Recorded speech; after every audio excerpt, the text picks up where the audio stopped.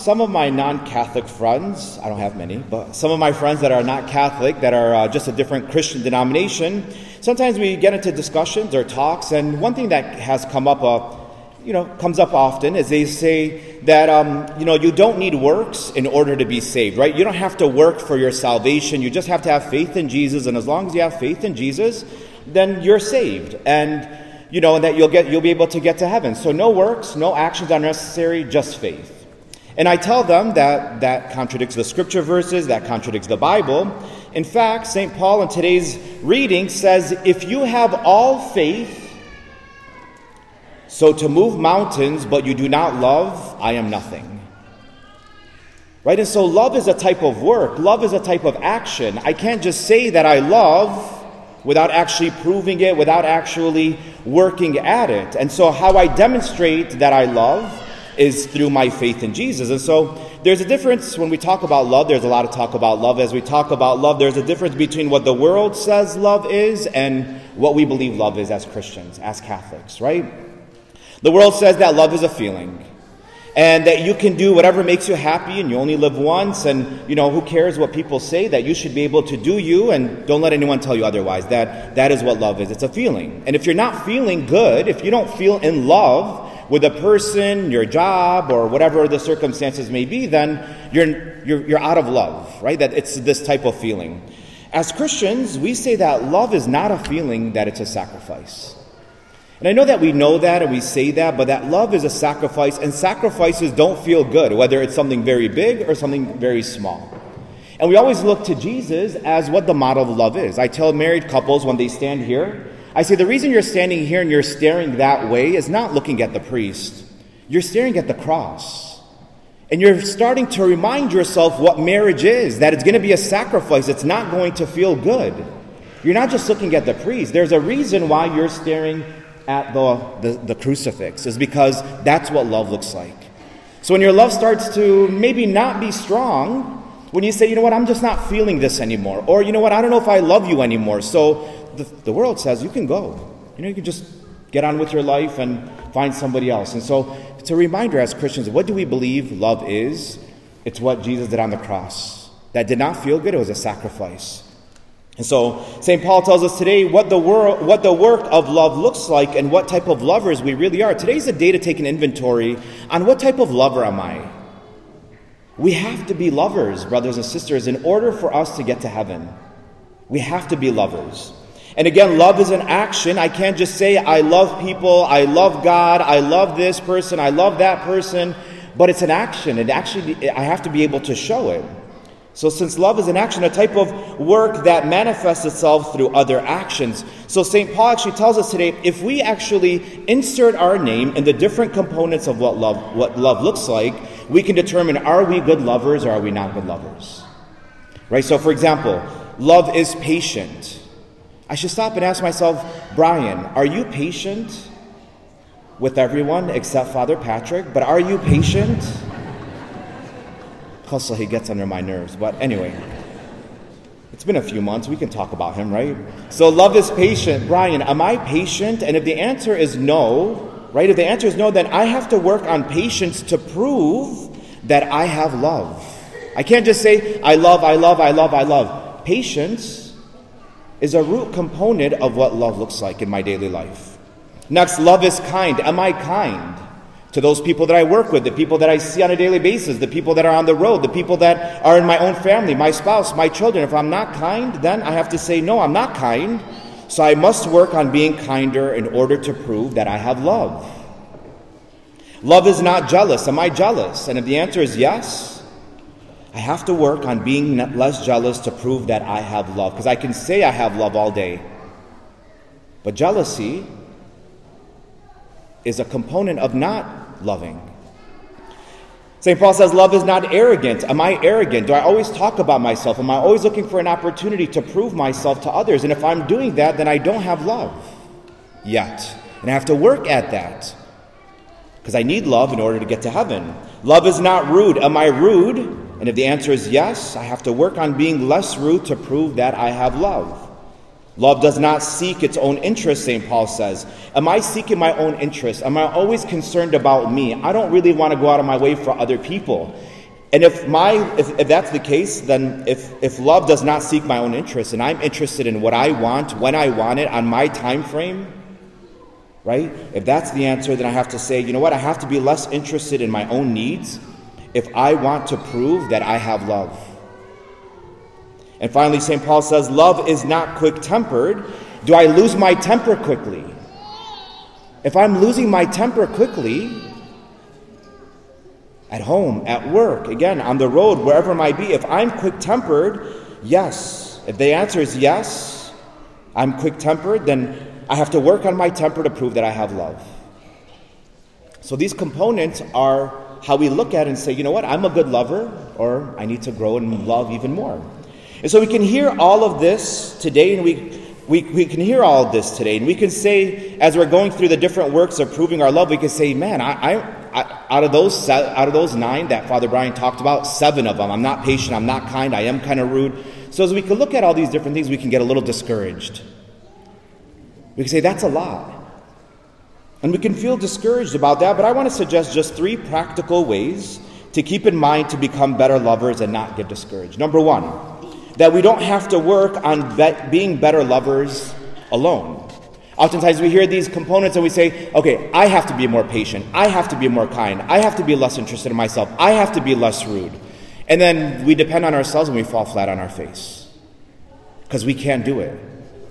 So first, we have to remember that in order to become better lovers, we don't have to do it alone. If we want to be better lovers and get to heaven, then we go to the source of love, which is Jesus. We have to remember that God is love. As much as we talk about love and we want to be better lovers, that God is love. The Bible is very clear. We hear in 1 John chapter 4, Beloved, let us love one another because love is of God. Everyone who loves is begotten and made by God. So remember, I want to be a better lover. I want to get to heaven. I go to God because God is love. God, Jesus Christ, love himself, walked the earth 2,000 years ago. So as I spend more time with him in prayer, I'll be a better lover. As I'm going to receive him in the Eucharist and say, you know what, I'm not patient, Jesus. I am not kind. My heart needs to be changed. You are the source of love, and I'm receiving you, Jesus, in the Eucharist. I want to be a better lover, and through you in the Eucharist, I'll be a better lover. We depend on ourselves, and that's why we fall flat on our face. And because God is love, when St. Paul says love is patient, love is kind, love is this, then we have to remember, if God is love, then God is patient. Because love is patient, so that means, and God is love, God is patient with us. God is kind.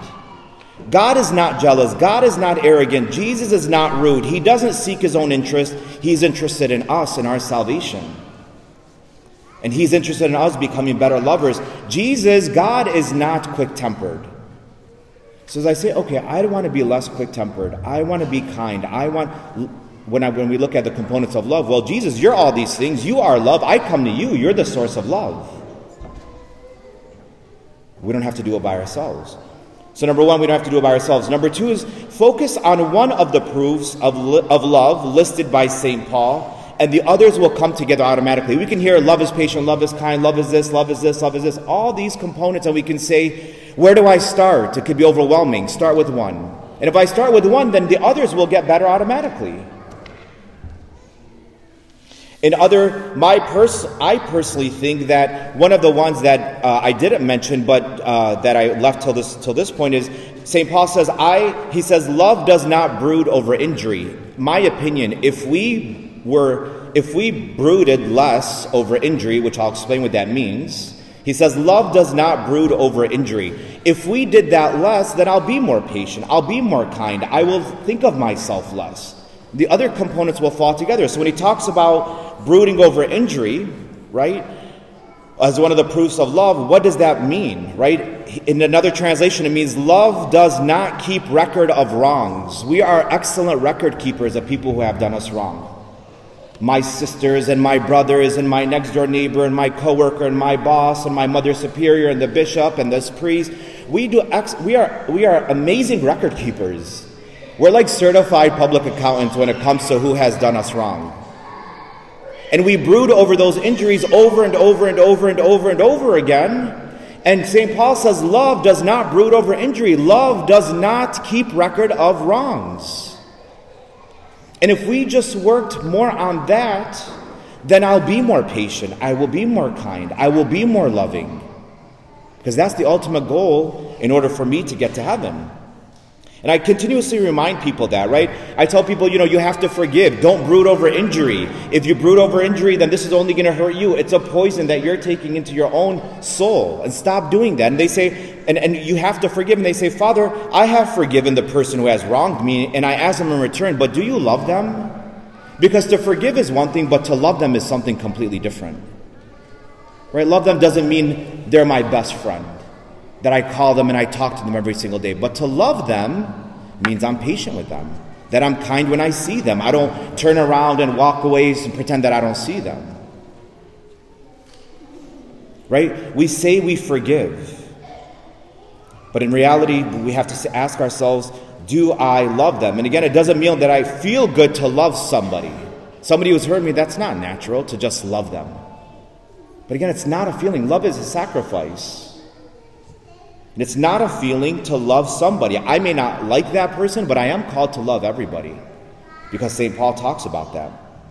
And it means, right? It doesn't mean that it feels good about loving somebody, but it does mean that I have stopped keeping a record of the way they have done me wrong.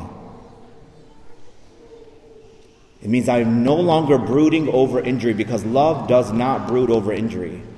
So if we focus on this one, I believe that if we're rooted in this injury of taking record, then it's going to manifest itself in other ways of impatience, kind, rude, fill in the blank. And if we stop making a record of wrongs, again, by my spouse, children, boss, relatives, then I'll be more patient, more kind, less jealous, less rude, so on and so forth. And finally, besides, we don't have to do it alone. And besides focusing on one of the components of proof of love versus all of them, finally, surrender to allow Jesus to love others through us. Right? To surrender means, Jesus, I give you access. I don't like this person, Jesus. This person has hurt me. I don't like them. I am impatient with them. I do not want to be kind to them. I don't like them, Lord. But Jesus, I give you permission to love them through me, because for some reason, I have no idea, but you love my mother-in-law. I have no idea why, because she's a little, but you love her. I don't know why, but you do. I'm struggling. I don't even like her, let alone love her. I give you permission, Jesus. I'm on my way to her house, and I give you permission to love her through me. And everything changes. Or I'm going to see this person at church, and I know that I'm kind of like in this, I don't know where we stand, and I just want to hurry up and leave the church, or I want to pretend I don't see them. No, Jesus, I'm going to see this person at church, and I give you permission, Jesus. I don't like them. You do love them through me. I give you permission, Jesus. Love them through me. We will be better lovers, and we will change this world. There's a statistic recently that 1 in 4 adults don't speak to their parents. So 1/4 of us in this room do not talk to our family members. Why? It's because we are not I forgive them, Father, I forgive them, Father, I forgive them, Father, but we have not given permission for Jesus Christ, the source of love, to love those people through us, who can be intolerable often, who are a pain in the you-know-what. There's kids here, I won't say it. So get out of the way and surrender, because that's how we'll be better lovers. So brothers and sisters, love is a type of work. It is an action and not a feeling, and it is through our work of demonstrating our love that we prove we have faith in Jesus and we are on our way to heaven. 3 practical things to keep in mind to become better lovers is to not get discouraged. Is number 1, we don't have to work on being better lovers alone. We go to the source of love, Jesus Christ.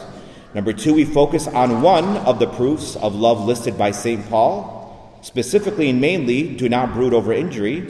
And finally, we surrender and allow Jesus to love others through us, because we can't do it. And many of us will come forward to receive Jesus in the Most Holy Eucharist today. What will Jesus find in your soul, and what will he find in my soul? Will Jesus find a soul that looks like love himself, Jesus Christ, since that soul knows that they don't have to work on being a better lover by themselves, doesn't keep a record of injury, and allows Jesus to love others through them, because they just can't do it by themselves? Or will Jesus find a soul that doesn't look like love himself, Jesus Christ? Since they try to love by themselves, keeps record of injuries from others, and doesn't allow Jesus to love others through them. Brothers and sisters, as we take this inventory, we sit here for a minute and make a decision. I am tired of not loving because it only hurts me. I am a follower of Jesus Christ, the source of love. I have to look differently. So today we make a decision. Jesus, love through me. Amen.